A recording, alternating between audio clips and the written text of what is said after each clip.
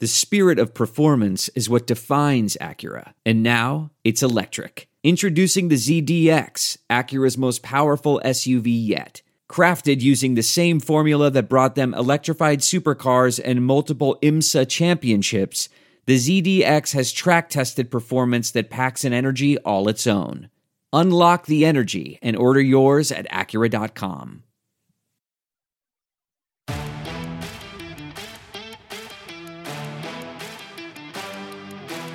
You're listening to the 23 Personnel Podcast, a Texas Tech athletics podcast where food and sports clash at the goal line. Here are your hosts, Spencer and Michael. All right, what is up, everybody? Welcome back to another episode of the 23 Personnel Podcast. I am your host, Spencer, joined by Michael. Michael, what's up, man? Hello. I don't know. What's up with you? You ready for the off season? I think that's where we're headed. Are we there yet? Are we there yet? We're careening very quickly to that off season exit ramp. We're just a couple weeks away. It feels that. I mean, good gravy. It's so strange. I don't even know how I'm supposed to make sense of the performance that we see on the field, the performance on paper, why they're so vastly different. Like, you could finish the season 6-3 in Big 12 series and be like, yeah, 7th place, miss the postseason. And you're just like, man, what the hell are you supposed to do about that? But then, like, if you've watched the series, you're like, we didn't deserve to go play in a regional. You want to host? What is it? Like, it's so, like, I can't make it make sense that,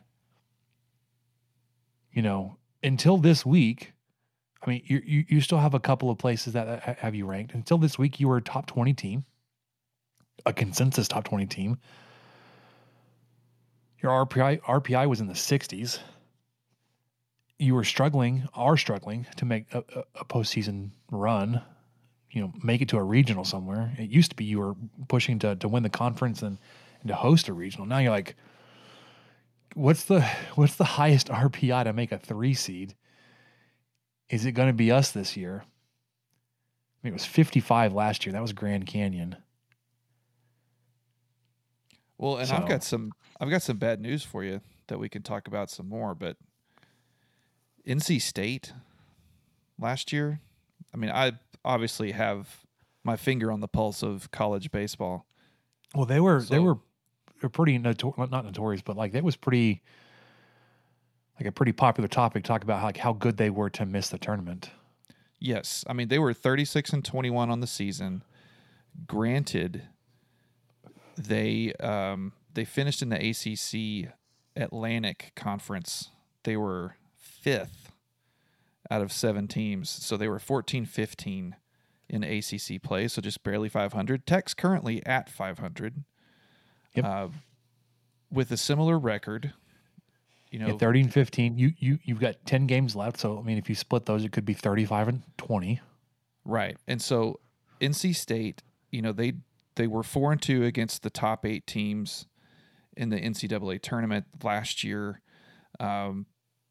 And they only won 4 of their 10 ACC series. So was a big knock, obviously. But this kind of counters what we were talking about last week about how important RPI is.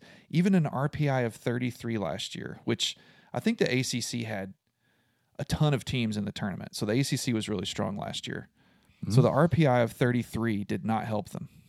I mean, they still were the first team out. And so Tech is looking at not a similar thing, but kind of close. I mean, NC State, this is the first time they'd missed the tournament without some sort of COVID reasoning since 2014. And Tech has kind of had a similar run. You know, they're kind of a perennial team expected to be there. But Tech's RPI, of course, is in the 60s now. 61st right now, or at least it was when I put the notes together earlier. Yeah, they're also dead center of their conference. The only thing they've got going for them is they have, like you pointed out, they've won every series, every Big 12 series but 2 now. But they've got 2 left with, I'm thinking a likely sweep in Morgantown. I mean, I don't know. Hopefully not. But it's, if NC State didn't make it last year, I just don't see any way, even if Tech wins out, how they could make it this year. I think it just goes to show how important sweeps are in both directions, right? Like, to be a contender, like you need sweeps on your schedule, and you don't have any. You know, especially not in conference play, or at least not the ones you want, because you have been swept once. And like that feels like it looms so large that you didn't win a single game in Austin. Yes. Anyways, we'll have plenty of baseball to chop up. Although that may be it for us. We may be done talking about baseball. we might move on. I do have a probably unpopular and probably kind of stupid take here, but like I roasted the Aggies for skipping out on teams that hurt their RPI. Texas Tech has possibly 5 games left that will do nothing but hurt your RPI in non-conference. Let's figure out a way not to play those games. Yeah. We'll talk about some baseball, see how much further we want to go into all that. Basketball, I want to get your thoughts, Michael, because the men's staff hasn't been completed officially. We've heard word that you may have your third assistant agreed to terms, but haven't been officially hired because there's a way around some recruiting guidelines if he's not officially on staff but working for you. So that's also like I don't know how deep down the rabbit hole you want to go and like try to believe that or believe that conspiracy theory, but it's a possibility that's been out there because it shouldn't take this long to put a support staff together, and you shouldn't have a third assistant coach. Your associate head coach role is still open a month later. So there's that. There's on the women's team, the flip side, Krista Gerlich is just on fire.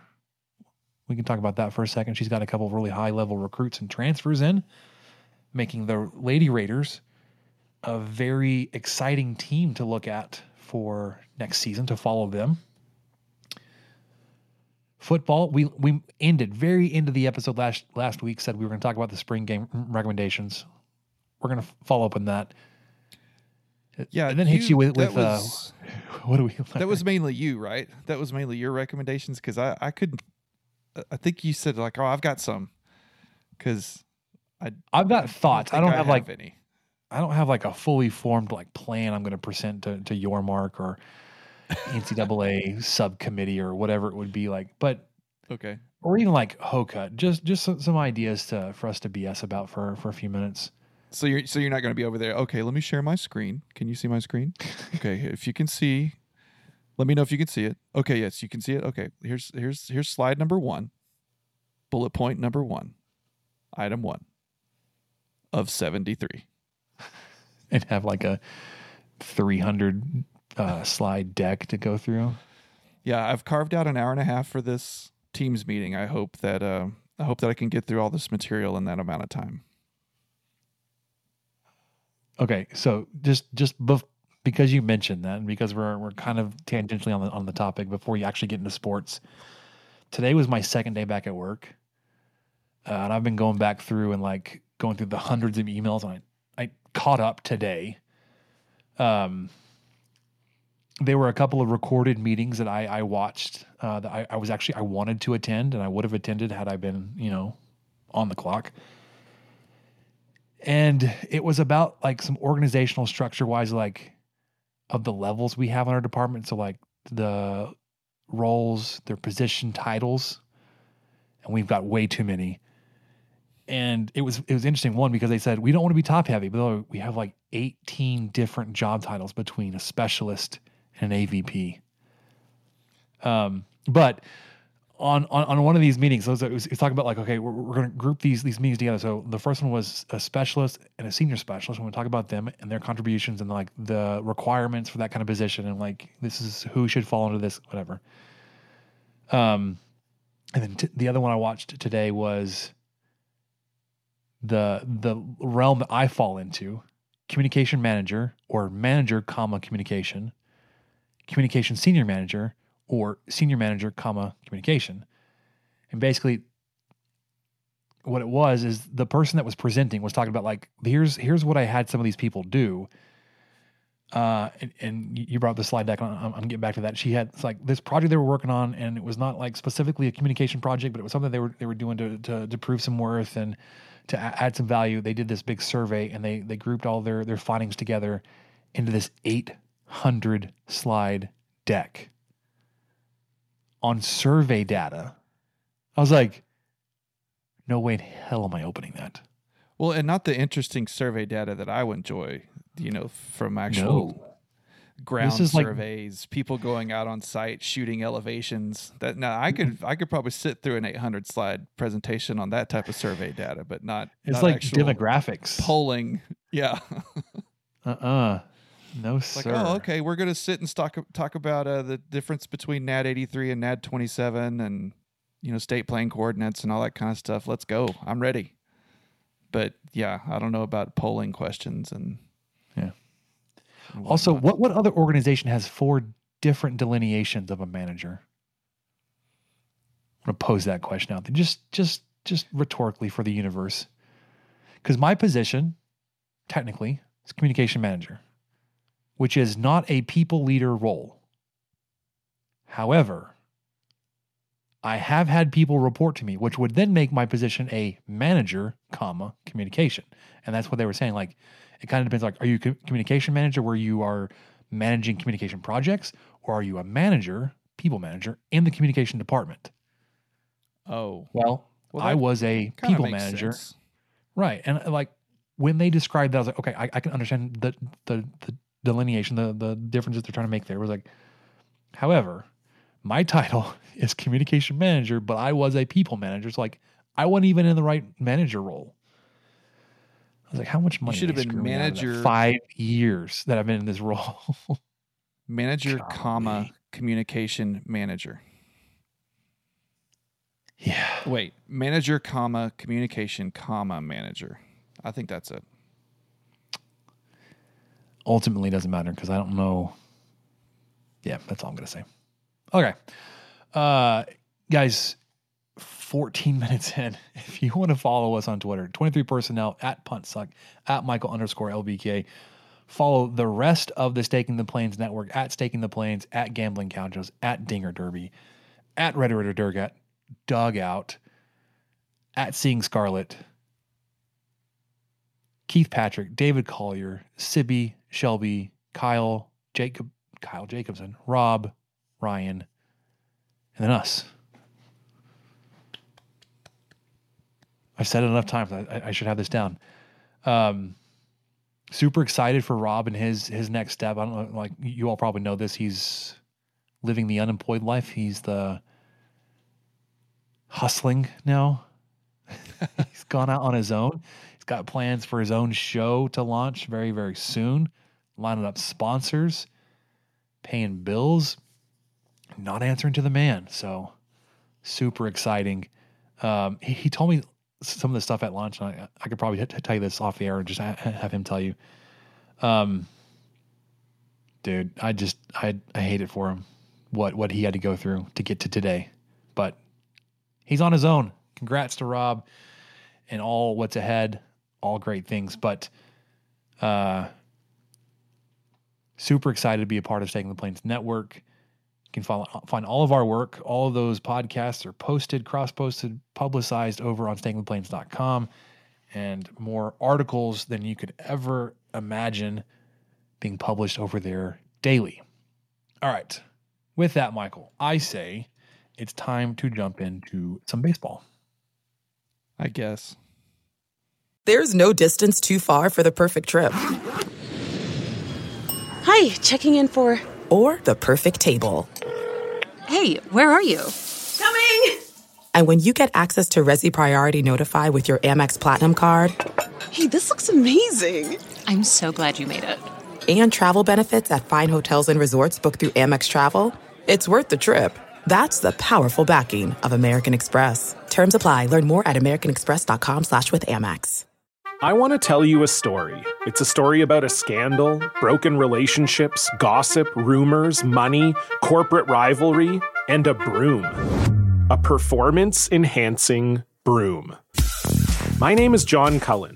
I'm a comedian, podcaster, and for 20 years, I was a semi-professional curler. And I want to tell you the story about how a single broom almost imploded the 500-year-old sport of curling. We felt like we were bringing a knife to a gunfight. It's the story of a superstar and his fall from grace. Well, I was being dragged through the mud. It's the story of two brother entrepreneurs with a dream. I said, that's great news. It's a story of intrigue. I still don't understand why we want to keep his name secret.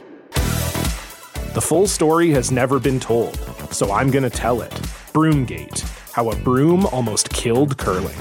It was a year I'd like to forget. To listen to Broomgate, search for Broomgate in your favorite podcast app. That's all one word, Broomgate. We're driven by the search for better. But when it comes to hiring, the best way to search for a candidate isn't to search at all. Don't search, match with Indeed. Leveraging over 140 million qualifications and preferences every day, Indeed's matching engine is constantly learning from your preferences. So the more you use Indeed, the better it gets. And listeners of this show will get a $75 sponsored job credit to get your jobs more visibility at Indeed.com/match. Just go to Indeed.com/match right now and support our show by saying you heard about Indeed on this podcast. Indeed.com/match. Terms and conditions apply. Need to hire? You need Indeed. Getting the smile and confidence you've been dreaming about, all from the comfort of your home, isn't a total mystery with Byte clear aligners. Just don't be surprised if all your friends start asking, "What's your secret?" Begin by ordering your at-home impression kit today for only $14.95. Byte clear aligners are doctor-directed and delivered to your door. Treatment costs thousands less than braces, plus they offer flexible financing, accept eligible insurance, and you can pay with your HSA FSA. Get 80% off your impression kit when you use code WONDERY at Byte.com. That's BYTE.com. Start your confidence journey today with Byte. Good. Left field, well struck. Desloney picks it up on a bounce. He's racing for second. Throw! Out in second! Young lifts it to right field, looking for a second home run, and he's got it into his own bullpen. Reps and some time because all the tools are there. Wow, this one launched deep left off the bat of Warren and into the bleachers. There he goes, and the pitch is driven deep to right. Kjerstad to the wall, off the top of the fence. Here comes the big fella. Cameron Warren's going to motor home from first. Throw to third is late, and the Red Raiders have reclaimed the lead. Popped up. Trevor Boone back. It's more than a pop-up. It's a big fly. Tuck takes the lead. Levick and leave it. Texas Tech can start packing for Omaha.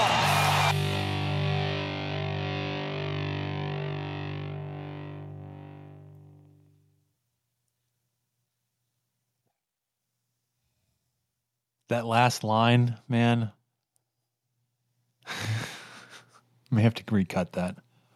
Can't even pack for Georgia Southern this year, I don't think. Statesboro, Georgia. It's not set in stone. You've got 10 games to play. You could still make a case for yourself.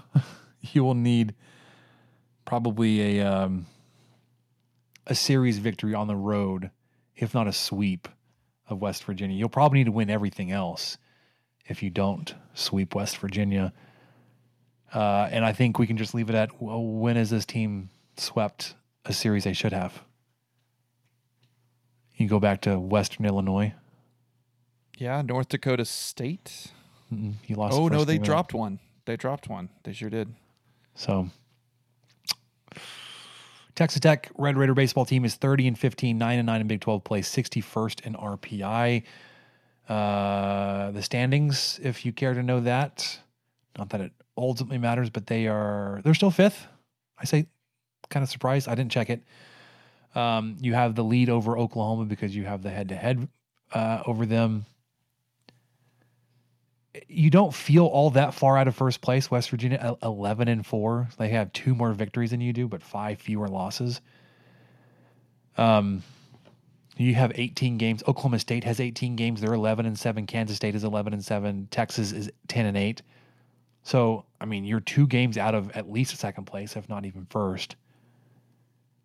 It just feels like there's just a giant gulf, man, between those teams. In terms of the rankings, the only 3 publications still ranking you, Baseball America has you at 15. The National College Baseball Writers Association has you at 24. USA Today has you at 24. The other ones, Perfect Game, D1, and CB, both dropped you out of the rankings. Following your series loss on the road to Kansas State, who was in a similar position RPI-wise as you were, but they won the series, and they did it 3-2 on Friday. You won 5-2 on Saturday, and then they won 10-8. You're off midweek. You don't have a midweek series this week. You're done with midweeks. No, I take that back. You're not done with midweeks. But you've got Sam Houston State this upcoming weekend. It's your last non-conference weekend series. And you've got Abilene Christian, maybe a game and a half next week. Yeah. Maybe just a game, maybe nothing. I don't know how that was going to work out because it's still TBA on the possible continuation from last week when it got rained out when they had taken a 6-0 lead on you. If they play that game, you have to come back to win that one. Would that make this is going to sound really dumb because it probably is, but could that game possibly be finished in Lubbock, or is that just really? There's no way they would do that. They would have to finish it in Abilene.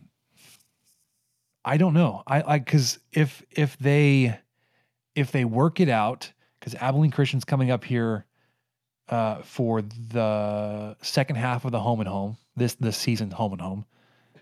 Like, could they come up a day early or a little earlier in the day and finish the first game, have a break, and then play the second game as scheduled, or like as a night game Tuesday night next week? Yeah, it's possible. You can get both of those games in. The problem with that, though, Michael, is then it's like, well, is the first game, does it count as a home game for ACU, or is it a road game? Because the game will technically be played in 2 different locations. It doesn't matter where it starts or where it ends. I almost think it makes if that goes down, pick it up there. I'm sorry. There's a delay. My bad. There's a delay more than normal. Go ahead. No, I was going to say, like, if it ends up being like you finish the game in Lubbock, which logistically is probably the easiest thing travel-wise, but going to make more of a headache on the scheduling and result side of it. Like, I don't know if it counts where the game starts or where the game ends. Like, because you, Texas Tech, need the advantage of winning that game on the road. Is it possible you could still get that advantage while playing at home? I don't know. But you need at least 7 runs in the back half of this game to even worry about like winning, and whether that's going to count more as a road win for you because you need that for your RPI. Could you also just be like, hey, we will bus out there Tuesday morning. We'll play the game 10 o'clock. We'll play it up. We'll bus back. You can follow us back. We'll play the second game Tuesday night as scheduled, but in the appropriate locations, but get both games in. Or do they just, because you didn't play enough innings for it to be considered an official game. So you can't just say we're going to accept the results as is. Abilene Christian wins the first game and we'll just play the second game. You'd have to get them to agree to a no contest, which is unlikely since they had such a big lead on you. Sure. Yeah. because they tough sell. Probably think they're going to win that game, and they're in a good spot to do it. They would want to play that game in Abilene. The only thing that you would have on them is you're going to pay them a lot of money this fall to come play football. And I heard Keith on Dinger Derby say, like, can you just tack on an extra $10,000 on the payout for the football game and just say we're gonna consider that a no contest, so you don't play the last half of that game or whatever it is, last 5 innings of that game, because you're just gonna agree to pay them a little bit extra on the football side of things this fall and just pick up the second game. I don't know, because we still haven't heard about it. The game was the return trip next week, the 9th. Still don't know about the reschedule on the rained out version, but we'll get to that next week, or at least when that comes out. First, you got Sam Houston State again, which is RPI wise. I mean, they're just north of 100. So playing the game, like, you'd have to sweep and maybe maintain your RPI. If you lose a game, especially at home to a team like this, it's going to, like, your season's done. There's no recovering from that one. Like, even I think losing a game against Sam Houston State couldn't be fixed by sweeping in West Virginia. And I don't have like the RPI projection thing up. I don't know if that's even a thing, but like, if you can go and say, hey, if we lost, let's say we go 2-1 against Sam Houston State, but we sweep West Virginia, is it a net positive on our RPI? Like, are we able to move up out of this? Like, that sounds ridiculous, right? That, like, you would sweep on the road, but losing a game at home versus a much, much inferior team. Like, I don't know. I'm sure if you were to sweep West Virginia, it would be net positive over, if you had a 2-1 series victory over Sam Houston State. I'm just being a little salty here, but. Well, I don't blame you. And like we talked about last week, Sam Houston, I kind of think their RPI is a little deceiving. They're first in their conference. They lead Grand Canyon. You pointed out they have a 2.5 game lead on Grand Canyon, actually, within the WAC. And they won that series on the road, and they played Baylor close. They lost by 1. They lost by 2 at Texas. They beat Kansas State 8-3 on a neutral site, which granted meant a lot more before this weekend. But yeah, and then they also beat Abilene Christian at home 2-1. They won that series, and I think you added this too. Yeah, recently last week they defeated A&M 9-2, and then this weekend they swept SFA. So they're on a 4-game winning streak. The Bearcats of Sam Houston State. Well, 5, because tonight they won at UTSA 18-2. And when you say they swept SFA, I mean they swept the crap out of them. I mean they won 21-5, 17-2. That got called in 7 innings, and then 8-3. Yeah, they had a run rule. They're coming in hot, man. This is not looking good. I don't like this at all. I think that I'm going to use air quotes here for those not watching, because there's usually like hundreds of people watching. I'm just kidding. But I think the team should get, quote, food poisoning this weekend. They should pass it around. Both teams have. Yeah, like Thursday night, enough time for, Sam Houston to not actually travel, so they don't have to make the trip and then like, oh, no, we can't play. So maybe the whole team gets some bad eggs for breakfast Thursday morning. Some, quote, bad eggs. Like, oh, guys, sorry. We can't play. None of our guys can play. Can't keep any food down. We don't want to put out 8 pitchers again in a game. So why don't y'all just not come on down? We'll catch you next year, or never. Catch you never. Yeah, I like I said in the intro, like I roasted A&M for ducking games on their schedule last year. They're going to hurt their RPI. And this year, like, I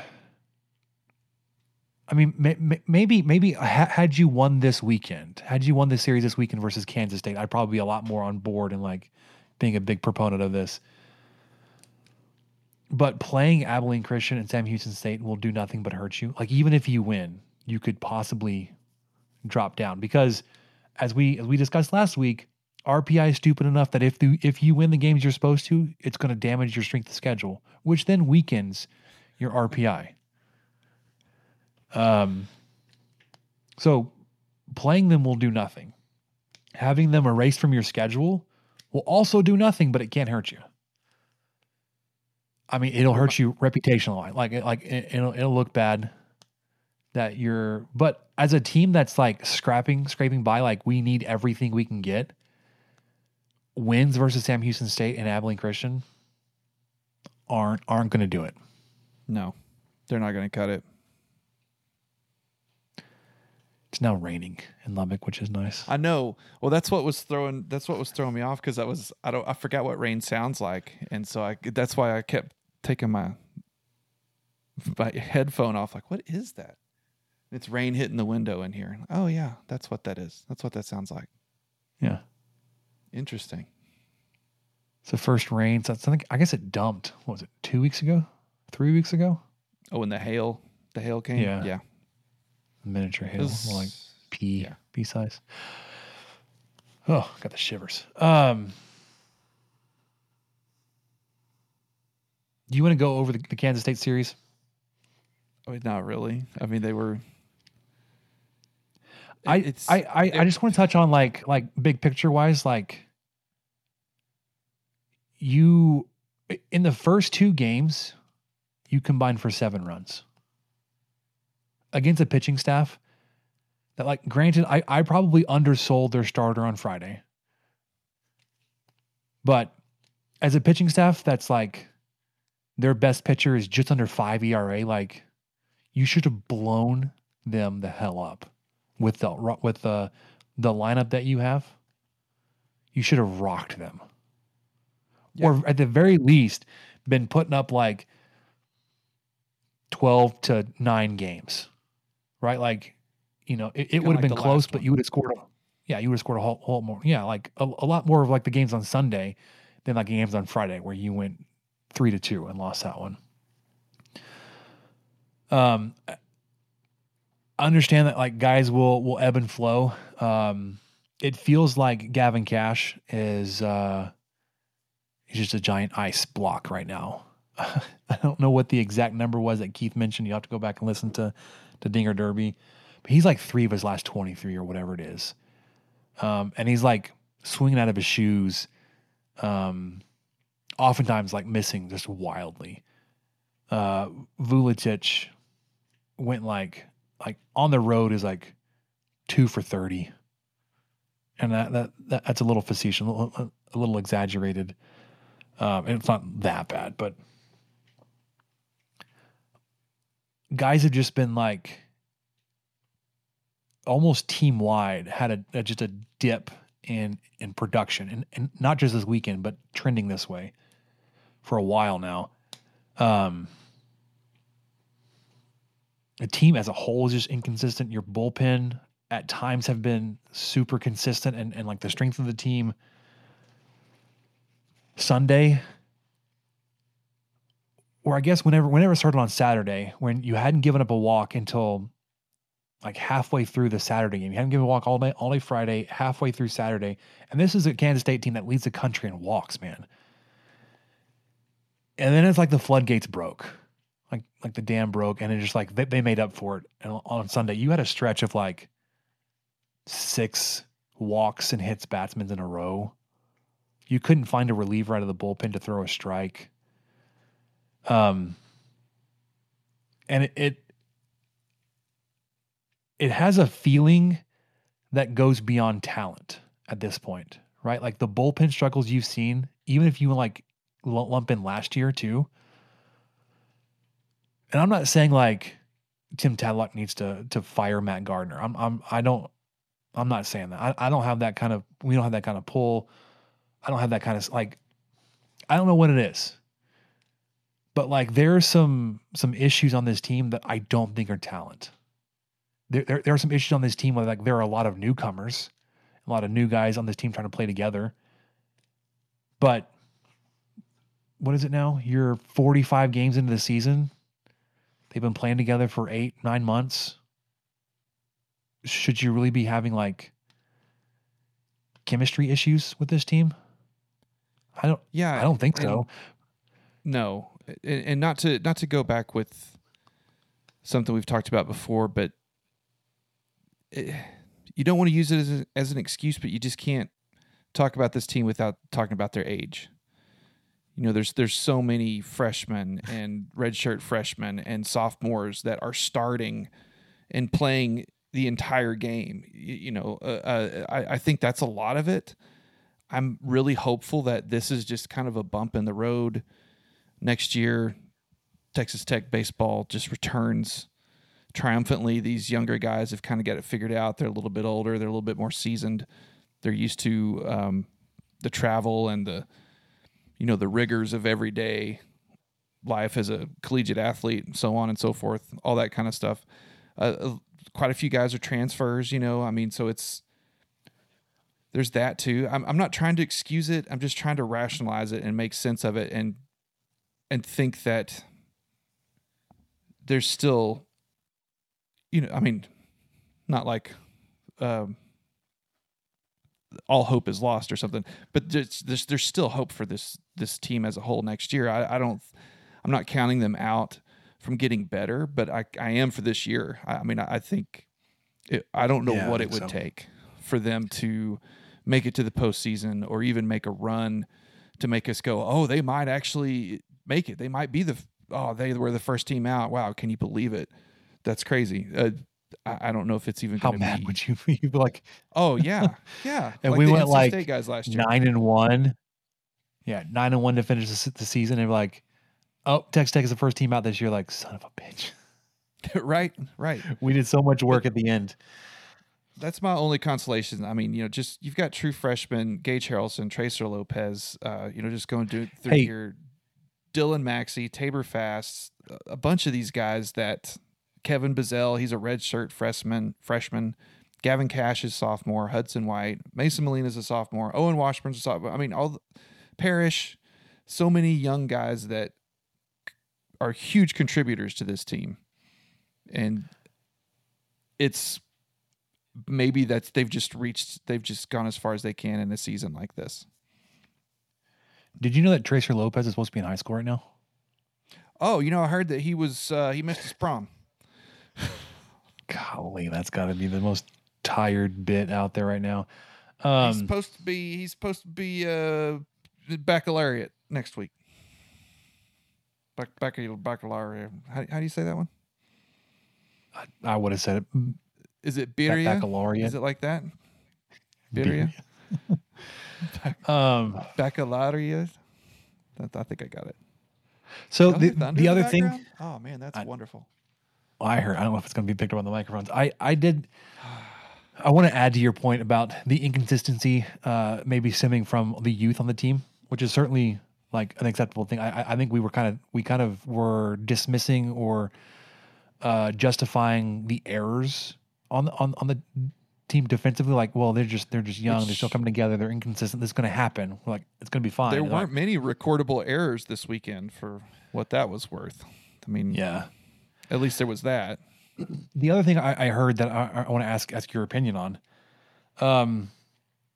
Tadlock's recruiting philosophy has kind of been notorious for, if you can hit, we'll find a place for you to stand.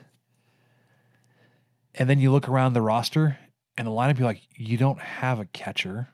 You don't have a third baseman. You don't have a second baseman. Like, you got like guys that have been really good baseball players playing in positions that aren't their position. Like, Bazell's not a third baseman. He's a catcher. Hudson White's not a catcher. Maxey probably is, but he's been getting a lot more consistent innings. But he wasn't playing, I think, because of the consistency issue. Like, he is a true freshman. Tracer Tracer Lopez has nailed down the shortstop position. I think you have a shortstop, but true freshman. Austin Green has had struggles offensively, defensively. Gavin Cash has been really solid at first base defensively. And obviously leading or was in talks for Conference Player of the Year until he hit this cold spell. Like hopefully he's got this turnaround and can put an exclamation point on the season and get back into those conversations. Like Nolan Hester is great in left field.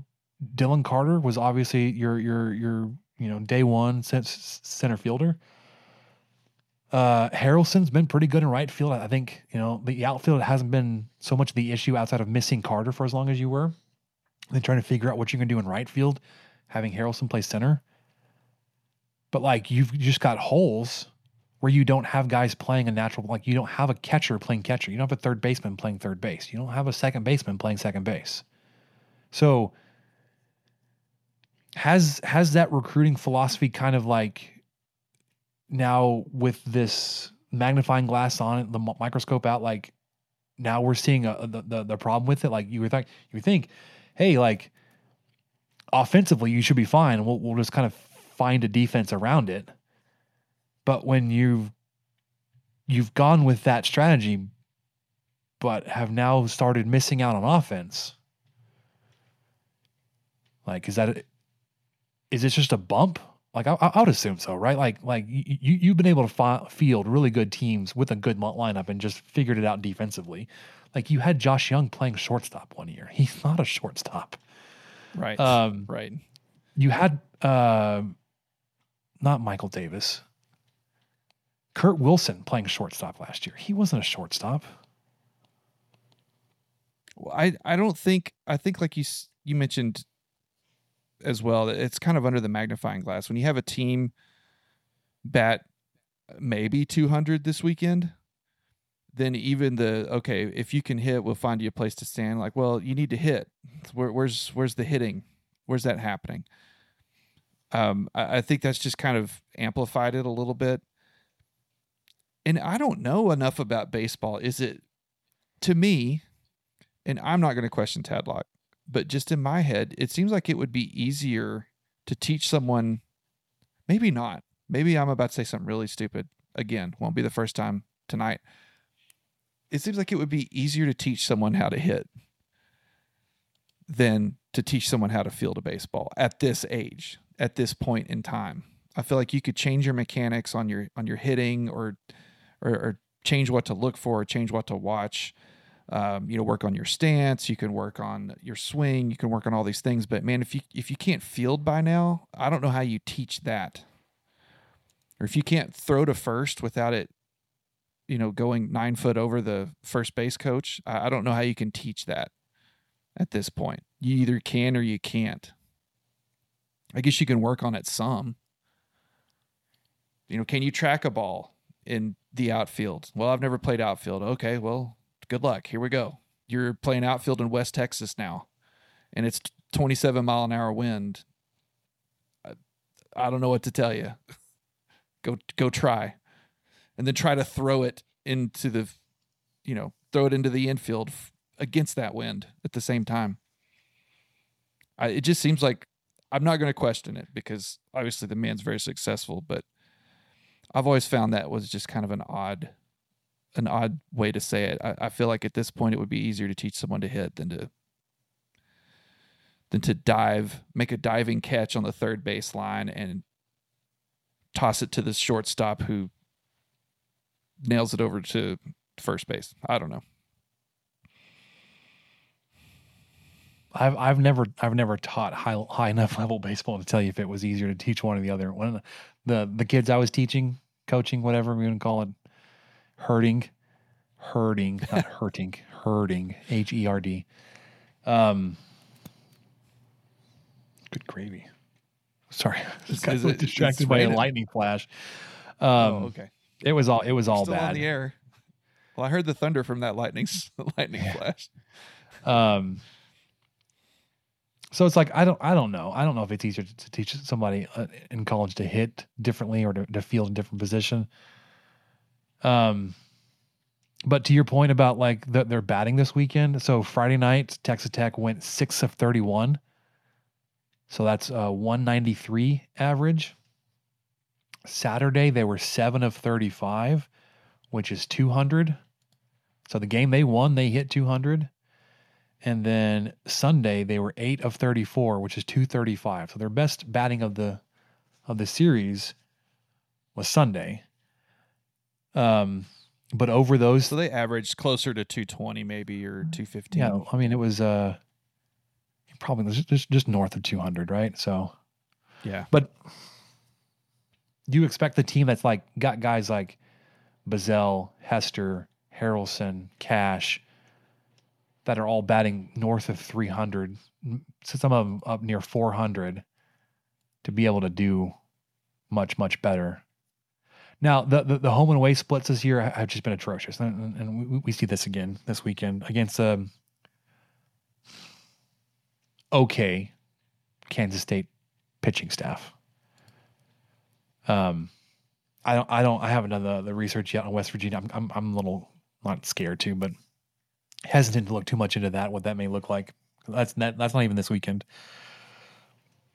But your last home series of the season out there, road series, home series, you've got Sam Houston State this weekend. If you're going to play these games, you need to win all three of them. That's what I got. So you have to figure out a way. You got to stop their momentum, their hot streak, their 5-game win streak right now. They're 28-18 overall, 18-6 in WAC play, 107 coming into the day on RPI. You said first in their conference. So I would argue they've got a lot to play for. Who knows? Maybe they could make some late season noise. I don't know. I don't know. Okay, I'm just feeding the fire now, really. Okay. I was like, I don't even. I think they're too far out. But then again, I mean, they're on the road against a 60-ish RPI. Like they could probably get a pretty good jump if they win. Even just one game, I'm sure their RPI will jump pretty good. I don't know, because you saw West Virginia move up 5 spots after beating a RPI 120 team at home. One game at home. Well, it was a rivalry game, Spencer. I guess that matters. That means something. It means more. Yeah, it just means more. It just means more. Won't you get it? Outside my window too. So if we drop off here, you'll understand. Lubbock's finally getting some rain. Hopefully all my seed is staying put.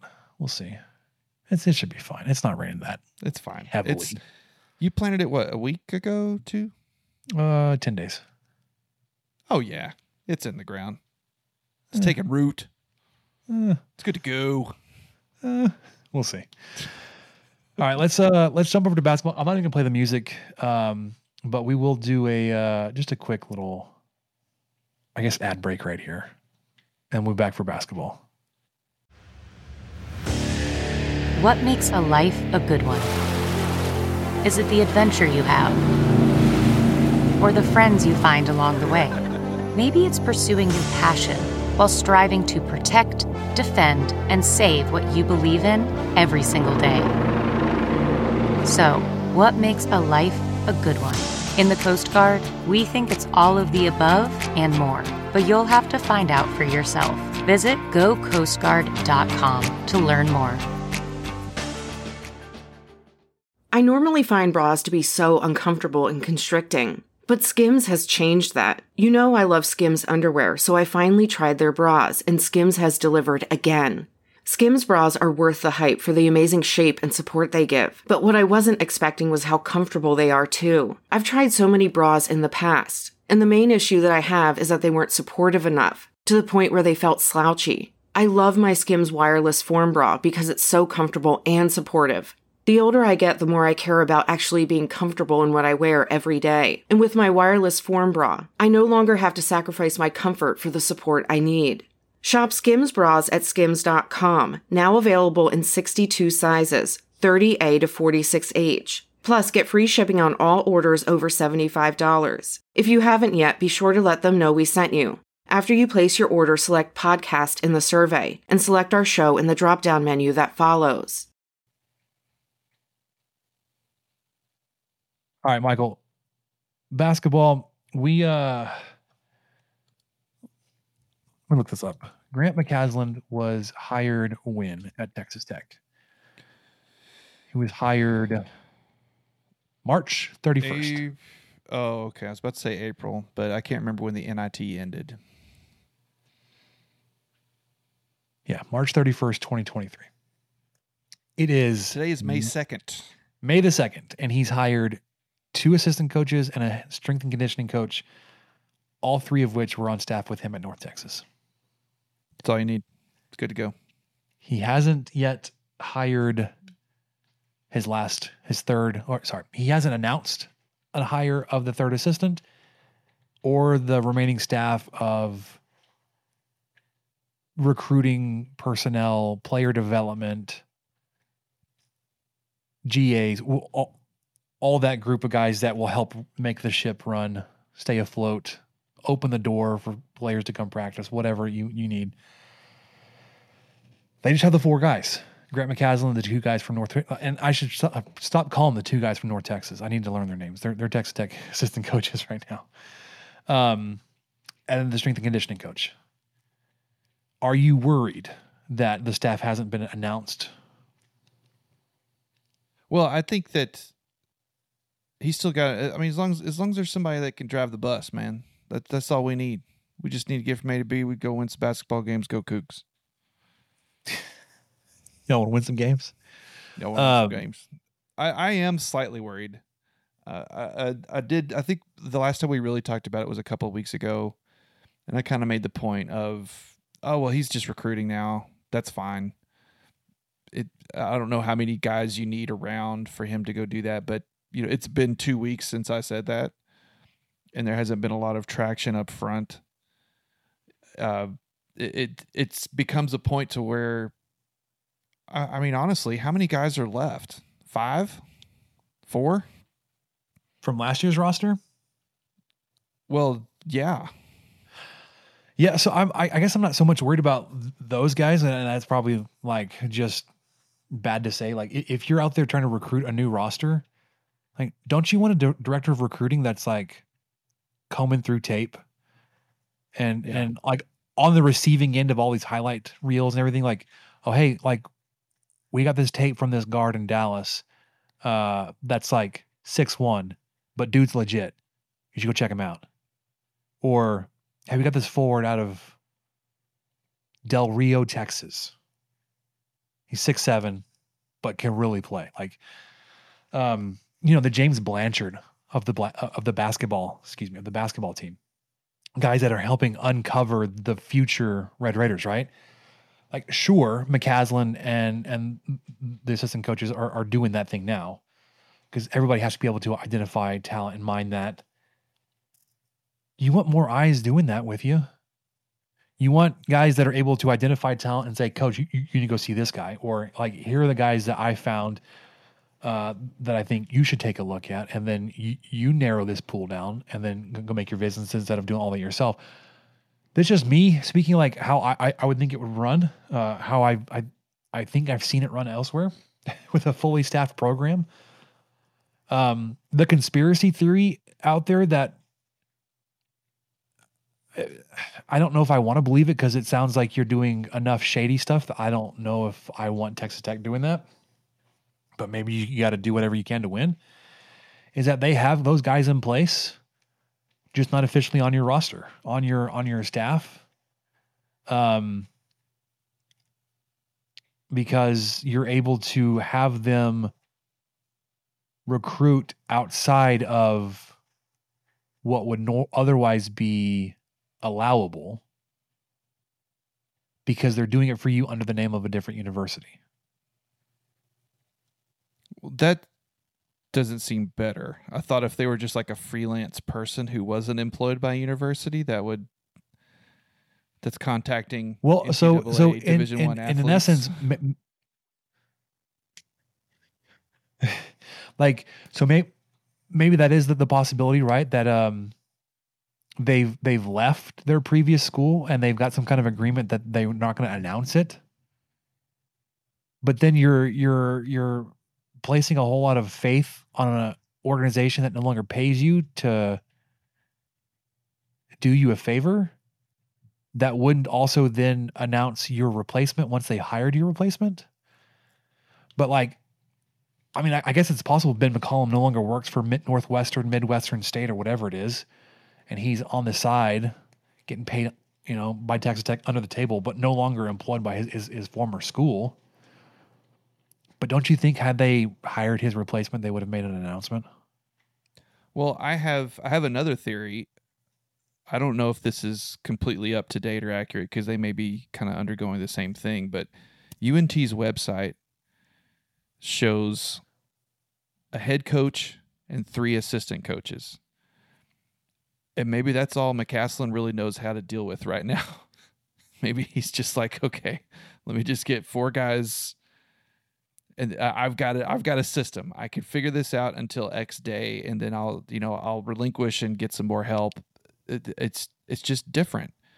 He may not be used to having someone who handles the recruiting. Maybe he likes to be way more hands-on on that, and not just the recruiting itself, but the evaluation of recruits, or looking at someone's tape and going, you know what, this guy, I don't think he's worth your visit. He may not be used to having that. There could be kind of a curve there, but he's been involved with big time programs. So I know that he knows that exists, but even when he was at Baylor, I don't think Baylor had really made their ascension yet to where they are now with Drew. I know Drew was there, obviously he's been there a long time, but that makes you question the hire altogether too. But the thing I always keep coming back to is just how excited Odiase was about this guy. Legit excited. I think there's something there, but I am getting a little antsy about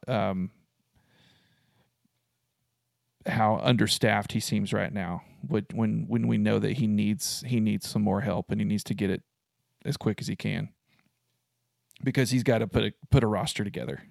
We've got, they don't even have enough guys to run a full court press on. They're going to have to pull grad assistants he doesn't have just to even run a 3-on-3 right now.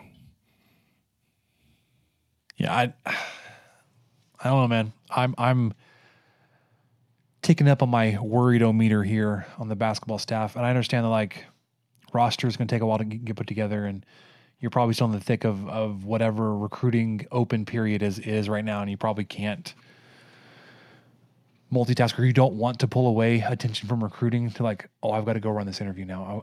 I've got to go meet these 10 other guys that want this last position that I have available.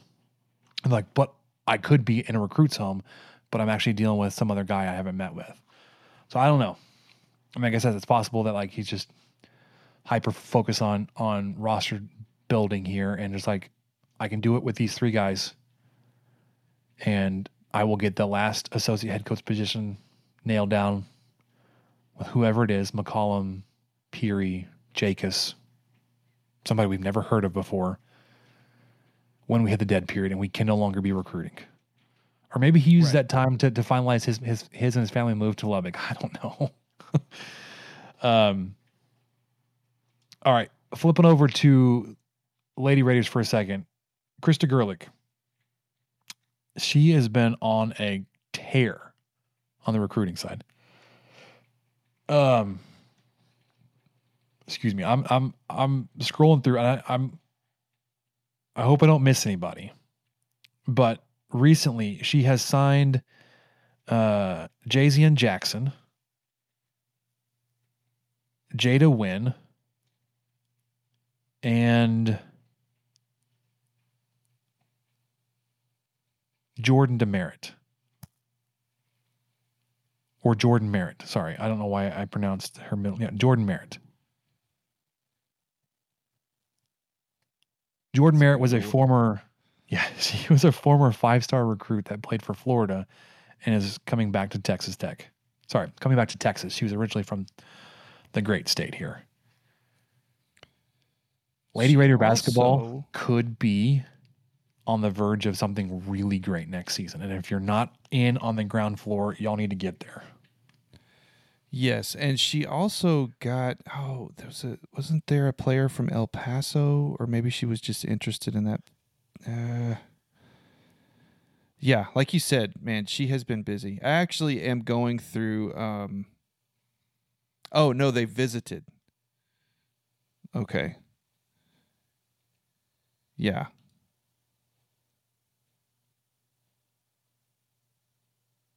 Alina Enrique. Oh my gosh, I'm so sorry, guys.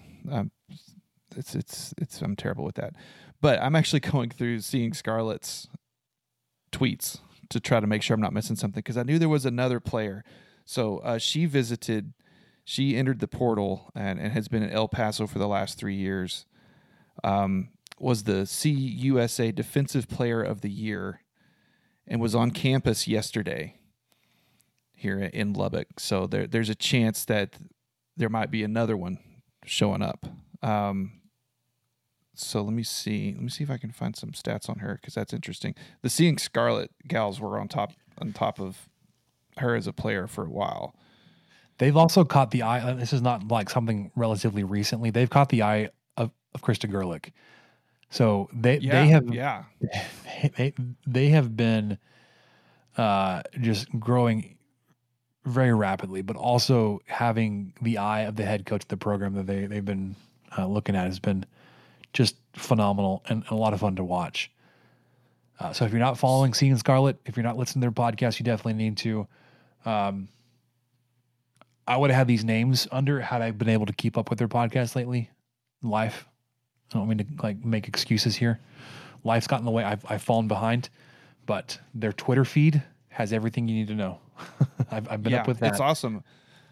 I kid you not. That was what I was doing. I mean, that everything I read just then was from their Twitter feed. So I went to Alina Enrique's stats. She's 6'2". She is from Finland, and in her 3 years at El Paso, she averaged 8.5 points per game. And let's see. Why don't they do rebounds per game? That's so lame. Anyway, she started almost every game she played in for them. She started 75 out of 79 games. So she's got a lot of time. Played almost 1,800 minutes of basketball. She shoots a career 46% from the field. She averages 5 rebounds per game.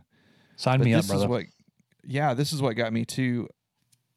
She blocked 16 shots last year, so not quite one every game or half of one every game, but almost a steal per game, my man. And her steals shot up. As a freshman, she had 8 steals for the year. But then sophomore, 21 steals on the year. And then last year, 24. So defensive, Conference USA Player of the Year, visited Lubbock yesterday. Seeing Scarlet had the scoop. Sign her up. And let's go. Maybe Gerlich will have another. What does she say? What's her thing on Twitter? She says something else. Everyone's got kind of a thing. Well, except for Mark Adams. Yeah, he never had a thing except retweet if you're with us. Oh my gosh. That was so obnoxious. I'm sorry. Man, what does Gerlich say? Because I swear that was discussed recently. I think it's something to do with her boots. Is it Making It Rain? Bling bling. Bling bling. There it is. There we go. That's her bat signal. Yep. That's when you know something exciting has happened. Okay. Yeah, that's about all I got for basketball. It's even better. She uses a gif of herself pointing, like a slow motion gif of herself walking towards the camera and doing a finger point. Yeah. Love that woman. as a head coach of a team I like and a school I like. There you go. All right. So worried about the basketball staff, men's basketball staff. Yes. Roster. No, not yet. Women's roster. Absolutely not worried. No. Kristen Gerlich is on fire. Bling, bling. Let's move over to spring game football really quickly and then wrap up with what do we learn? Okay.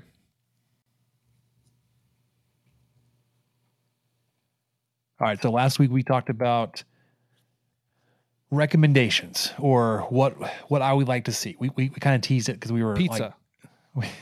The outro music was playing. I was like, wait, we forgot this. I felt this way, and it's since, I guess, Kingsbury, because I think Tuberville played as normal-ish of a spring game as you can expect. But when it got to Kingsbury, and I think it maybe even started out of necessity because of the piss poor roster management. Like, you had holes everywhere, and he couldn't figure out how to put a team together. So you didn't have enough guys to run everything. Part of the spring game kind of devolved into drills and skills competition. I was like, I mean, I get that the spring game is technically a glorified practice. I get that. It's a scrimmage. I'm not interested in watching practice. Like, I want to watch like as close to a scrimmage as we can put together while maintaining as many people's health. Like, I don't want anybody to get hurt. But like I want to see ones versus ones, twos versus twos, three, whatever. Give it to me. Since then, and it's just like, I don't know if it's a trend across college football because I don't watch any other spring game. I couldn't tell you if this is everywhere, if this is just Texas Tech or just regionally. You get half of a scrimmage, kind of, with a bunch of modified rules, and then you get into nonsense. Mm-hmm. So situational football. Sure. And that's all good and well that like you're working on that. But with something that you're broadcasting and making available to everybody, you're not going to show your hand anything. You're not going to say like, look at this really nifty and innovative formation and concept that Kitley's been working on for 2-point plays or goal line plays inside the 5 with 2, 3, 4 quarterback sets. Like, no, you're going to get your 5th string quarterback in there who's also at running back, do a halfback dive 3 times in a row. You're going to pull in a defensive tackle who also may be a fullback, Jalen Hutchings, and have a fullback dive, which I would have hoped we would have seen a whole lot more of last season. But like, it's stuff like that. Like, it's not even valuable experience for the team at that point, right? Like, it's just another rep of, can I make a swim move on a tackling dummy in front of 10,000 people? So, no. So you like the first half? Even that felt too watered down. Really, I like the first half.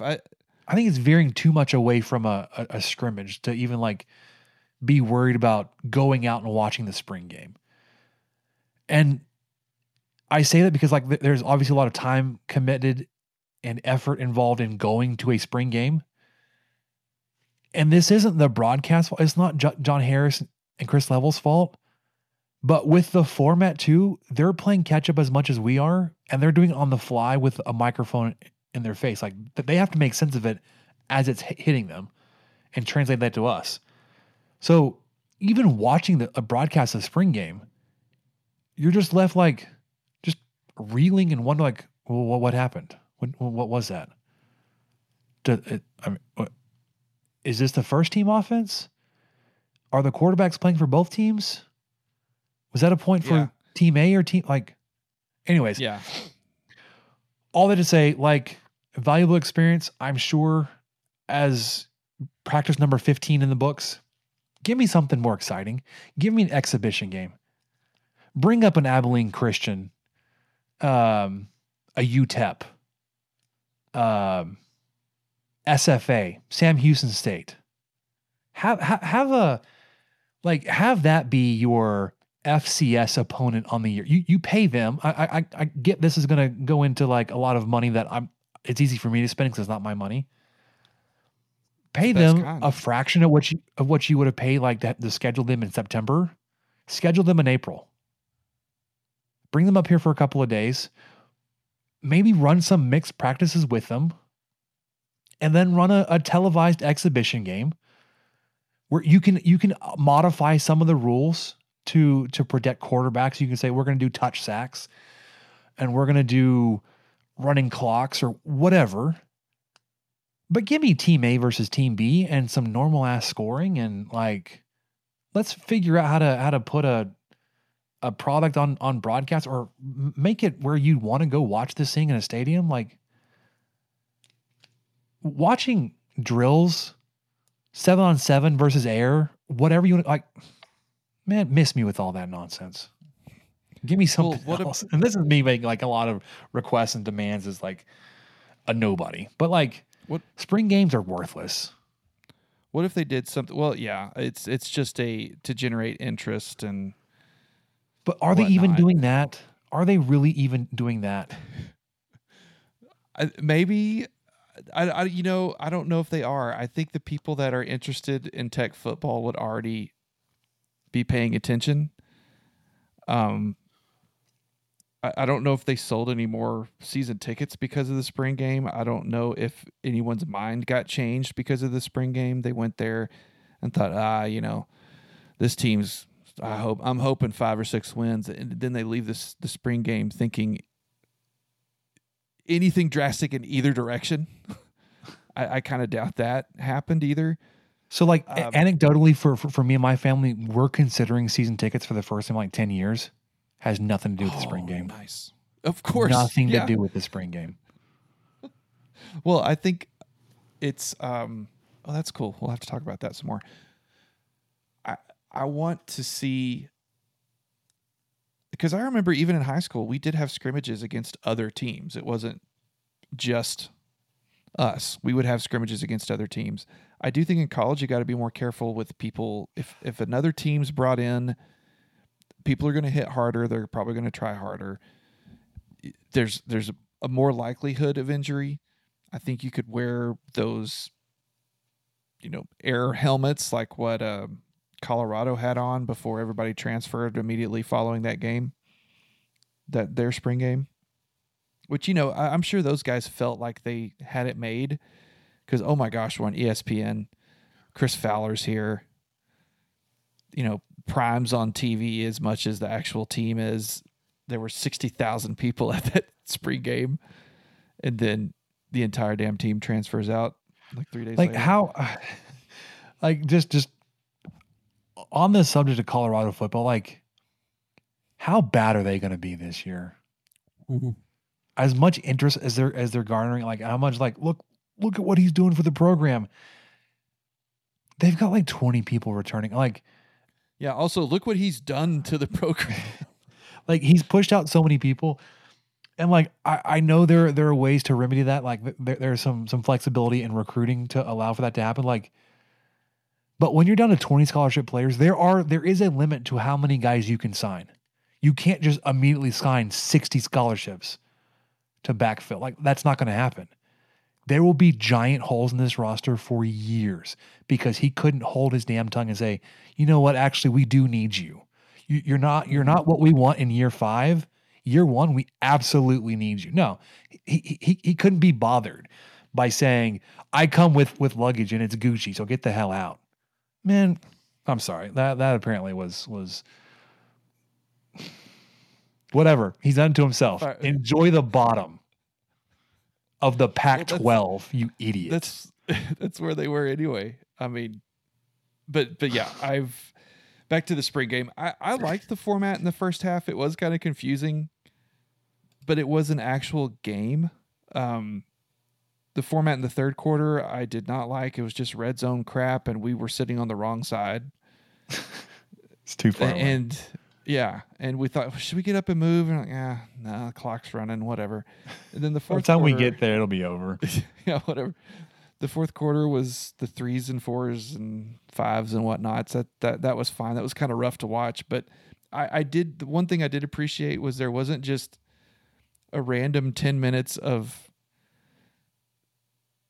fair catches, kickoffs and punts, or like 19 field goal attempts in a row, just randomly for no reason. I remember those, especially in the Wells era, where it was just, what are we doing? We're just punting, just getting some punt reps in. Came here to watch. Oh, that was I heard that on your end. I heard some crackle in my headphones when the lightning hit. Interesting. Yeah, now I'm hearing the rumble on my end. Maybe we should get to what we learned. We should wrap this up, man. Get off the internet before everything craps out. We're pushing our luck. Anyways, I would be interested in seeing it. It's not going to happen. I understand that. Spring game in its current format, useless, pointless, stupid. I don't care for it. If I were in charge and I could in at least some way kind of control the injury aspect, I would want to. I'd want to say like the puppet show. I'm just like let's do something else, man. Let's figure out something to draw some interest. Sell some actual tickets. Sell some concessions. Put something on TV that for both fan bases is worthwhile than just, I don't know.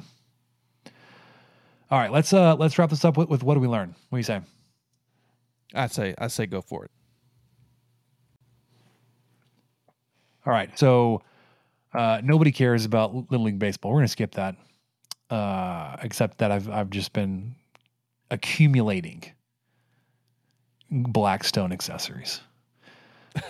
Going yard. I am 10 days into my seeding project. I've got green grass in my yard, which sounds like it should be a good thing, but it's the ryegrass I've sprayed Roundup on 3 times now, and it's not dead. It's like, 1, you shouldn't have survived the winter.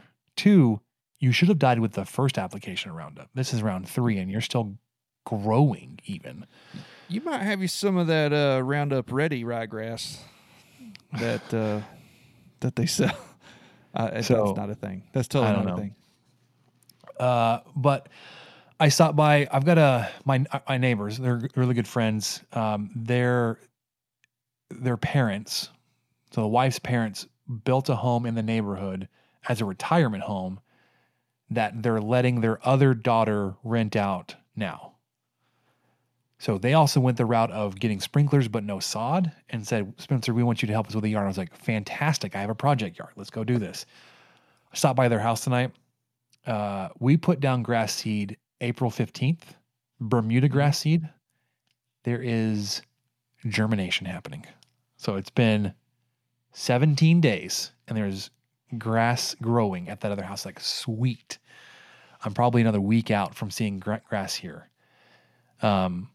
Rain is going to do a heck of a lot more good for the grass seed than just sprinklers. And everybody's yard will green up, especially if it gets hot following this rain. Because I'm not going to complain about it being a relatively cool spring so far, but it hasn't been hot enough. Yeah, I heard that too. Hasn't been hot enough for the Bermuda to fully wake up and get going. So everybody's got Bermuda here. Like, it's very slowly turning green. You still got spots and streaks of brown in your yard. Fall in the rain, you're going to get a lot of more green. But especially if it gets hot. I haven't looked at the forecast for temperatures just yet, but let me pull it up. It's supposed to be pretty warm this week. Oh yeah. So this rain on Tuesday, high of 80 today, 81, 83, 90, 92, 88, 91. Your grass is coming back with a vengeance this week. So be ready. I'm just super pumped to get my yard going. It's green now. It shouldn't be, which is a weird thing to complain about, but we're getting there, man. I've got some sprinkler repair to do. That's my going yard update. I've got at least 3 or 4 where the grass has overtaken the sprinkler, and so it needs to. It's only got, like, I guess, the 4-inch extension, and so I need a 6 or an 8. to try to get it above the grass. You don't need that. You need to dig out the sprinkler head and then do one of those risers at the bottom. Oh. So they come with like That'd threaded be so much risers. easier. Yeah. So you Except just for digging out the sprinkler head. Right. So you got to dig like, a few inches out in each direction, then unscrew the sprinkler head. It's going to be this big tube. Yep. You unscrew that out. You put the riser in, you screw that into the pipe, and then that will screw into the bottom of the sprinkler head. You will cut the riser to whatever height you need. So if it's 4 inches low, you'll just cut the riser at 4 inches or whatever you need. And then just like a hacksaw. So is it just a threaded tube basically? Yeah, and the threads are like in half-inch little sections, so you can do like half-inch increments without even having to cut through threads. Like it'll be like threads in like a little strip of non-threaded pipe, and then half-inch of threads. So you just cut in half-inch increments, and then that'll raise the entire thing up. So you don't have to replace the sprinkler head. You just and those little pipes are like 19 cents at Home Depot. Okay, it's just a matter of digging out but you got to dig it up, or you just call your local sprinkler head company, your irrigation company, like, hey, I need to have 4 sprinkler heads raised, and here they are. I feel like I could do it myself, but it's also one of those things that you for sure can, because by the time I do it myself, it would take me probably all day, and because I'd go to, all right, let me dig it out. Okay, I need this. And I'd go to Home Depot like 3 times because crap, I didn't get this thing. And I got to go back and dang it. Well, I got the wrong one, and I got to go. Yeah, so I feel like it could turn into. That's usually how my things go when I try to do things myself. Yeah, for sure. The thermostat went out of my truck recently, and I looked it up, and I thought I could easily change this, but I would make a huge mess with antifreeze just all over somewhere. This isn't a farm truck, Michael. You can't just go out to Dad's pasture and rip it apart. Used to do. Yeah. And no one's going to know, a little motor oil on the ground. I don't know, hurt nobody. But yeah, I can't really just leave like half a gallon of antifreeze to just drift down the driveway, or I didn't have anything to catch it with. And I was like, crap. So anyway, I went and got it. I took it to a mechanic. So I've kind of reached that point in my life where it's, technically I could do it. Yeah. But it would take me so much more time to do it, and I would probably do it wrong and have to go to the store 3 times. And yeah, so when we were getting ready to install or to expand the patio and then have the concrete poured for the shed, I had 3 or 4 sprinkler heads I needed adjusted, turned off, moved, all that kind of stuff. I was like, I have the know-how how to do this.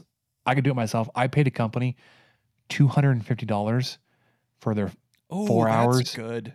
Yeah. 4 hours of service plus parts, because irrigation parts are stupid cheap because you're not replacing a sprinkler head, which is the most expensive thing. And even those aren't that expensive. You're paying for labor, and they're like, we do $75 an hour. So for you to have your 4 or 5 sprinkler heads lifted, maybe $100, maybe. Yeah. But you have your weekend back. Yeah. They'll turn it out in like 90 minutes on a Tuesday afternoon, where you're sitting there all day Saturday, half a day Sunday, or the next weekend. You're just like, and not 4 trips to Home Depot or Lowe's, whatever your store of choice is. So I would. Yeah. And then if they tear up the yard, I can get mad at them instead of me. Sure. Even though it's not their fault, because you've got to tear up the yard to get to it. Those dang sprinkler guys, I'd have done a better, you could tell yourself that. They're not even tearing up the yard. They're digging out the sprinkler head. It's a small hole. You're digging out to get to it. And Bermuda will fix itself. As my mom would say, Bermuda.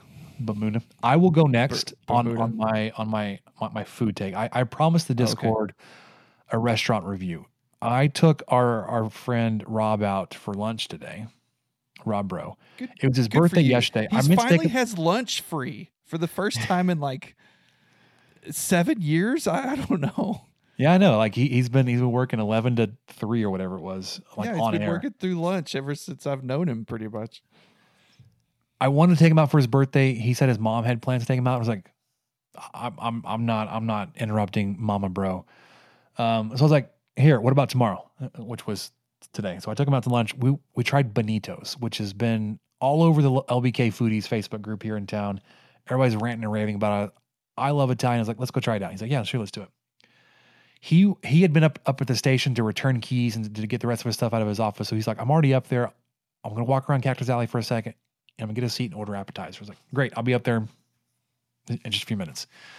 So he ordered what was called the Frito app. And it's not what you think it was. It was like a fried appetizer sampler of fried shrimp, fried calamari, fried cheese sticks. Oh, okay. I'm not a seafood guy, but I did try a couple of the calamari pieces. They were small. They were fishy, as to be expected. I don't like seafood. So I was like, I don't know if these are good or if they're just bad because I don't like seafood. But I tried them. I didn't try the shrimp. They look like popcorn shrimp that you would get at like Sonic or Popeyes or something, like little tiny things. And then the cheese sticks, they were not like Spanky's cheese sticks. They were like Farmhouse Rich out of the freezer section of Walmart cheese sticks. No bueno. I was like, that's not a good start. They also brought this little basket of bread out, which was fine. I got what was called the meat stromboli, which is, is what it was. It was pepperoni, Canadian bacon, sausage, maybe even like cubed ham, just normal stromboli. The Sounds crust really nice. was probably like, authentic Italian. I don't know. It didn't do anything for me. I thought about ordering a pizza. Rob talked me into stromboli. I had the stromboli off the lunch menu. It came with a warm marinara sauce, which I appreciate that it wasn't cold.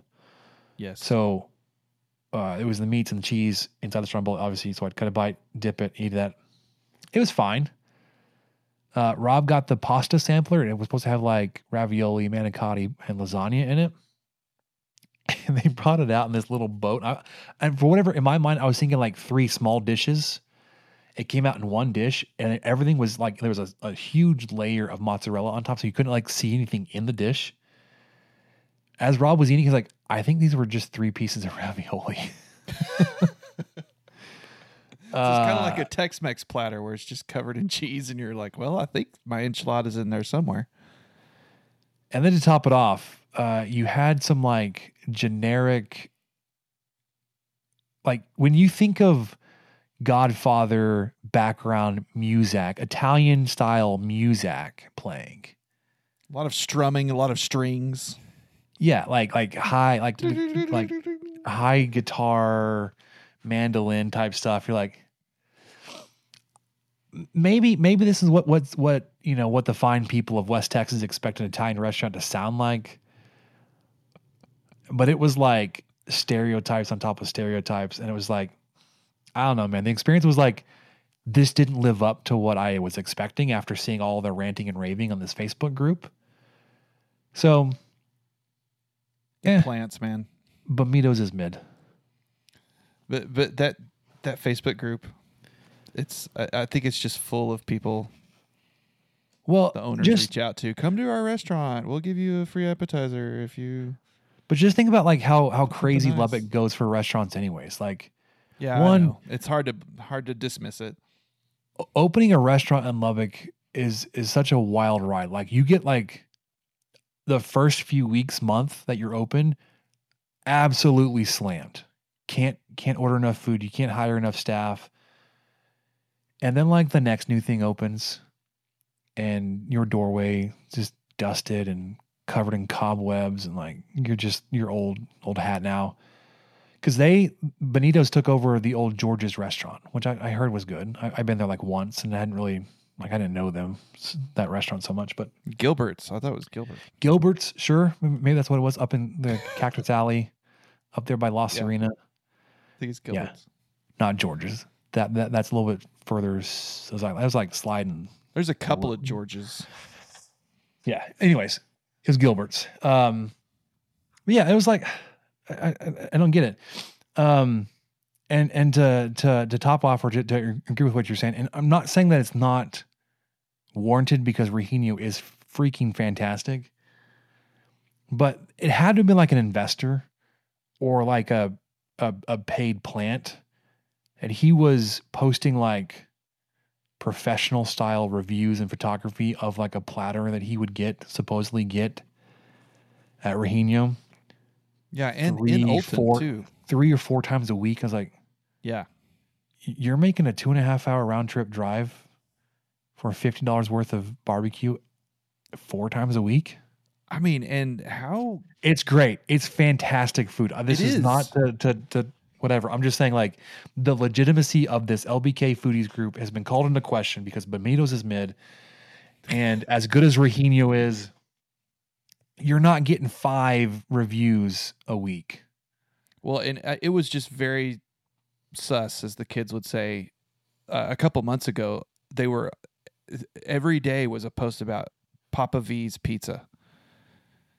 And they'd show pictures of it, and I'm like, that just looks like any other pizza I've ever seen in my entire life. I just cannot believe that it's that good. And I've never tried it, so maybe I'm that guy. But I feel like they've done that before. They'll latch onto one, and I don't know if they just all want to be part of it.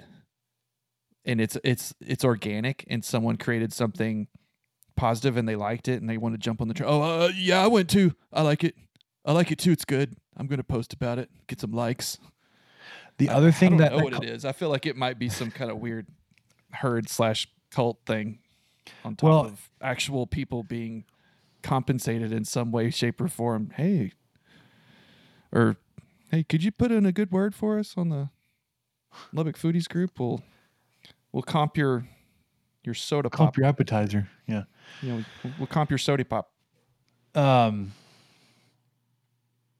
I guess to put the final nail in this bit, when a food review group doesn't allow negative comments about a place, you just understand, like, you're getting fed a bunch of crap.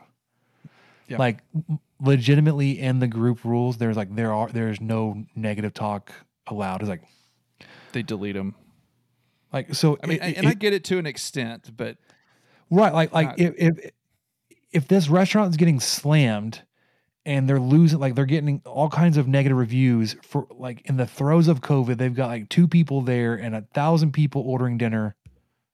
Right. Like, you can't let the mob mentality shut down a restaurant because they were just understaffed in a global pandemic. Understand that. But if you had, like, legitimate complaints about a restaurant, roaches in the food, nope. No place for that here, man. Go peddle that crap on your own page. This is for paid reviews only.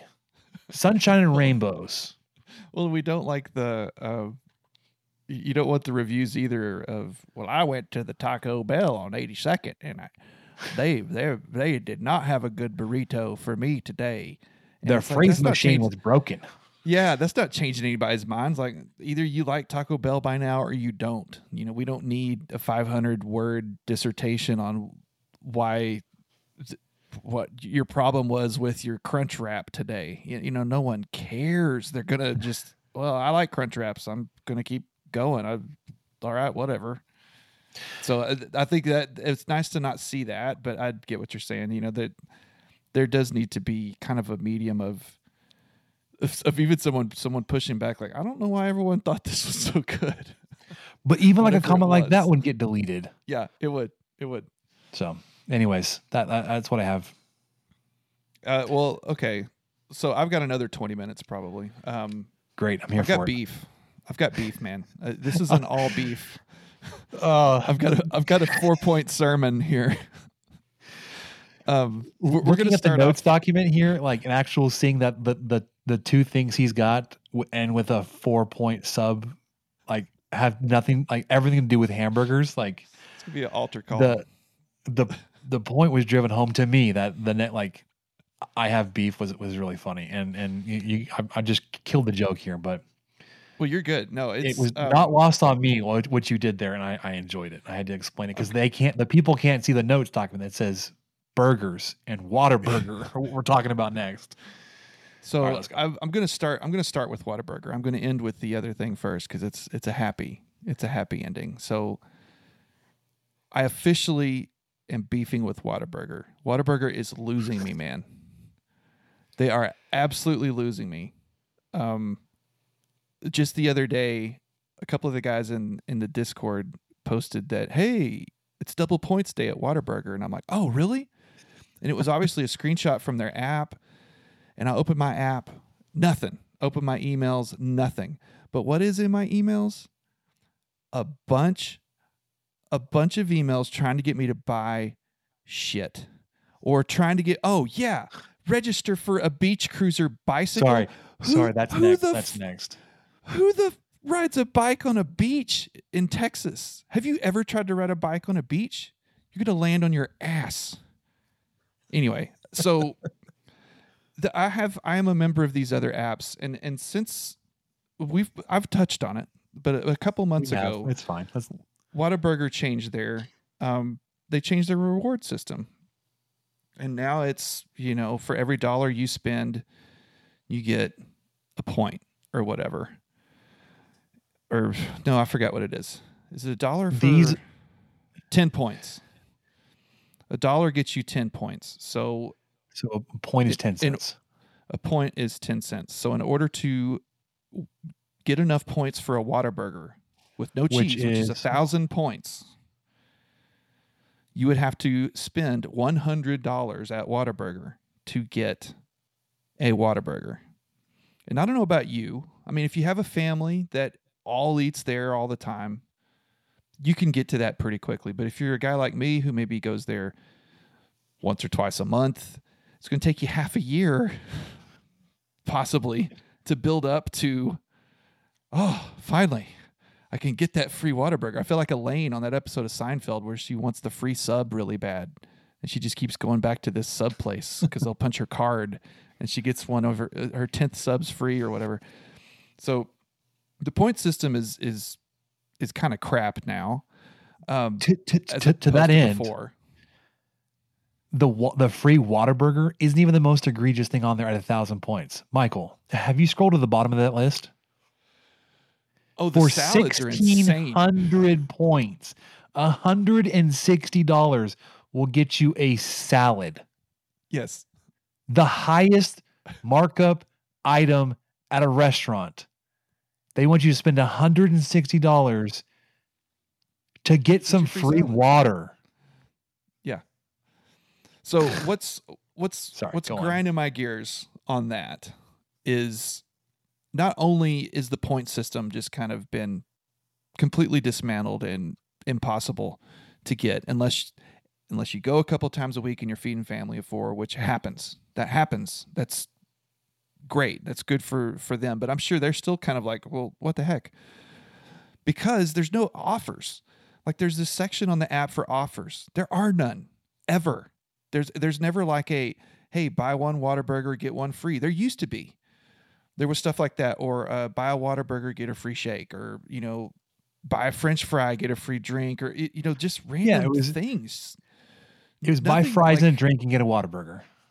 Yeah, it wasn't ever anything groundbreaking. If you buy one Whataburger, you get 6 free. It wasn't anything like that. It was just like, oh, okay. If you this, then you get this or something. All the other apps have that all the time. Like the Wendy's app constantly has, hey, $2 off if you spend $15 on your order, or $3 off if you spend $15 on your order, or here's, any order you can get a free medium fry. Any order you can get a free small drink. Just something. They don't have that anymore. That's annoying. We touched on it already too, but the constant emails about entering contests like that bike or a cruise, no one gives a shit. It used to be a cruise, but like it was like, it started with Xbox Ones. Yes, and then it was a cruise for a while. Themed. Yeah, the Xbox Ones were kind of cool looking because they would look like a ketchup, like the little ketchup packet. Yeah. So that was like kind of cool. Was every order an entry into one of these things? They never said. Was it like you have to spend so much? Did you have to click on a certain thing to actually have your order serve as an entry? They never said. Who's winning a cruise, an Xbox, or this crappy looking bike that you're supposed to ride on a beach? Show me the winner of this bike. Because who's the guy in Chicago thinking of this crap? They're fired. My last thing. Constant emails to buy merch. I think that's all they care about now is selling Whataburger merch, which, okay, I am the guy currently being recorded drinking out of a Whataburger Yeti. It was a gift. I really like it, but I am done. I am not going to buy Whataburger merch when you guys won't even give me a free medium fry every other month or some shit. I'm not going to go spend $35 on a Magellan Whataburger shirt just because you emailed me and said nicely. That was the only way I could get a free burger, actually. I have considered it. Like, oh, well, I could use some new long sleeve sun protection shirts because, you know, those are very important to me. And they were about $30. I was like, that's about what they cost anyway. But the reason I considered it was because you get a free Whataburger with it. I was like, finally. So I almost bought a $30 shirt. I almost did it, man. And then I just got mad. It's like, no. Why don't you offer me some food, man? I don't want to go on a cruise. I don't want to ride a bike on the beach. I don't want to wear this ugly ass hat. Just offer me some of the stuff you make at a discounted price, because burgers are like $9 now, and I don't want to spend that every time I go. Help me out. Okay. End of rant. I'm going to go to the good part now. Okay. I haven't tried smoked burgers or making smoked burgers. I looked back I have a barbecue notebook. You probably knew this. 23andP. 23P and me section here. I've got a barbecue notebook. The last time I made burgers was almost exactly 7 years ago. No, it was 6. Like you actually made the burger, like the patty and everything? Well, no, the last time I made them on the smoker. Okay. The last time I tried to smoke them, and then I looked through the notes and I was like, no wonder we didn't like it, because we used like 90-10 meat, and I don't know what I was doing. And we were like, that was kind of a weird texture. And so we just never did it again. Since then, if we made burgers, I cooked them over charcoal. Hank Hill would be furious. But I got the wild hair. I'm like, okay, we're gonna do smoked burgers this weekend. It's actually my wife's idea. And I said, okay, let's do it. Let's try it. And so I texted you and got the info that how to barbecue right. I found his method on YouTube and used it almost exactly. Now, of course, all these guys are this way. Like, he made his own special sauce that he put on. He had his own blend of meat where he mixed some brisket trimmings and he mixed something. I mean, he's so detailed. But I just like cut out all of that. I was like, okay, how do you cook them? And he put them on the smoker at 275. About 30 minutes in, he flipped it. And then, about 15 minutes after that, he brushed on some sauce that he had made. And then about 5 or 10 minutes after that, he put some cheese on. Long enough for it to start melting, and then to pull them. Fantastic. It was perfect. I'd put a little barbecue sauce on it, which I know is kind of sacrilegious to some people, but my wife and I both partake of barbecue sauce on occasion. Yeah. And we had some. So I glazed some on towards the end of the cook, just like he did, and then I put the cheese on over that after the barbecue sauce had kind of rendered a little bit or cooked down. Not sticky. Uh-huh. And then I pulled them like right at 145, so there was just the tiniest bit of pink, but not, there are probably some people who wouldn't have liked that, and that's easy because you could just cook them an extra 5 or 10 minutes on the smoker. It's not gonna burn them. But that is the way to do burgers, man. Especially if you're cooking for a ton of people, you don't got to worry about flare-ups. You don't got to worry about any of that. I could have put I could probably fit 24 burgers on that Traeger pretty easy. And then they would just slowly all cook and not burn the house down. So smoked burgers are back on the menu, baby. Pretty excited. I can't wait to make them again. I'm a big fan of Malcolm over there at How to Barbecue Right. I also like the guys at Meat Church. Meat Church is based out of Waxahachie. So they're local to the great state. That's where I got my smoked queso recipe. So if you're looking for that, or the shotgun shells, I tried those. That's right. Starting into football season. And I don't know why I wasn't expecting the texture I was. They were fine. It was like more of a sausage ball type texture inside the pasta tube. Anyways, if you're looking for like a barbecue recipe guy to follow, How to Barbecue Right, it's got lots of good stuff on there. He's been doing this for many, many years. Usually late summer, early fall, he's getting like a lot of tailgate foods. Like he's very timely with his recipes. He'll come out like, all right, we've got football season coming up. Here's what you need to make at your next tailgate to knock it out of the park. And they're usually fairly simple, but like crowd pleaser type dishes or whatever. Well, and even that one I watched, like I said, he sauteed mushrooms and onions to put on his burger. He had a Swiss cheese he put on it. Like I said, the sauce that he glazed it with at the end was one that he'd made himself. And then he had like this garlic mayo that he put on the Kaiser roll. I mean, he went all out, but it's also, okay, I'm lazy and I'm like, I'm not going to do all that. We've got regular mayo if people want that. We've got mustard if people want that. It's fine. Yeah, you've got just show me how you cooked the burger, because that burger looks excellent. That's what I want to learn, is the method, and then I'll figure out the rest of it. Yeah, it's like I've got 70-30 Chuck, some ketchup, and American cheese. Let's do this. Yeah, let's go. All right. Well, that'll do it for us here on the 23 Personnel Podcast. We're excited that Michael's got smoked burgers back on the menu. We're beefing with Whataburger. If you want Bonitos, go at your own risk. It's mid. Baseball just went out. It'll fix everything. Basketball, hopefully we get the staff rounded out. That'll do it for us this week on the 23 Personnel Podcast. For Michael, I'm Spencer. We'll catch you guys next time. Thank you for listening to the 23 Personnel Podcast. Help us out by subscribing, rating the show, and leaving a review. Follow us on Twitter at 23Personnel, Spencer at Punt Suck, and Michael at Michael_LVK. Be sure to catch the next episode. And until then, guns up and let the tortillas fly.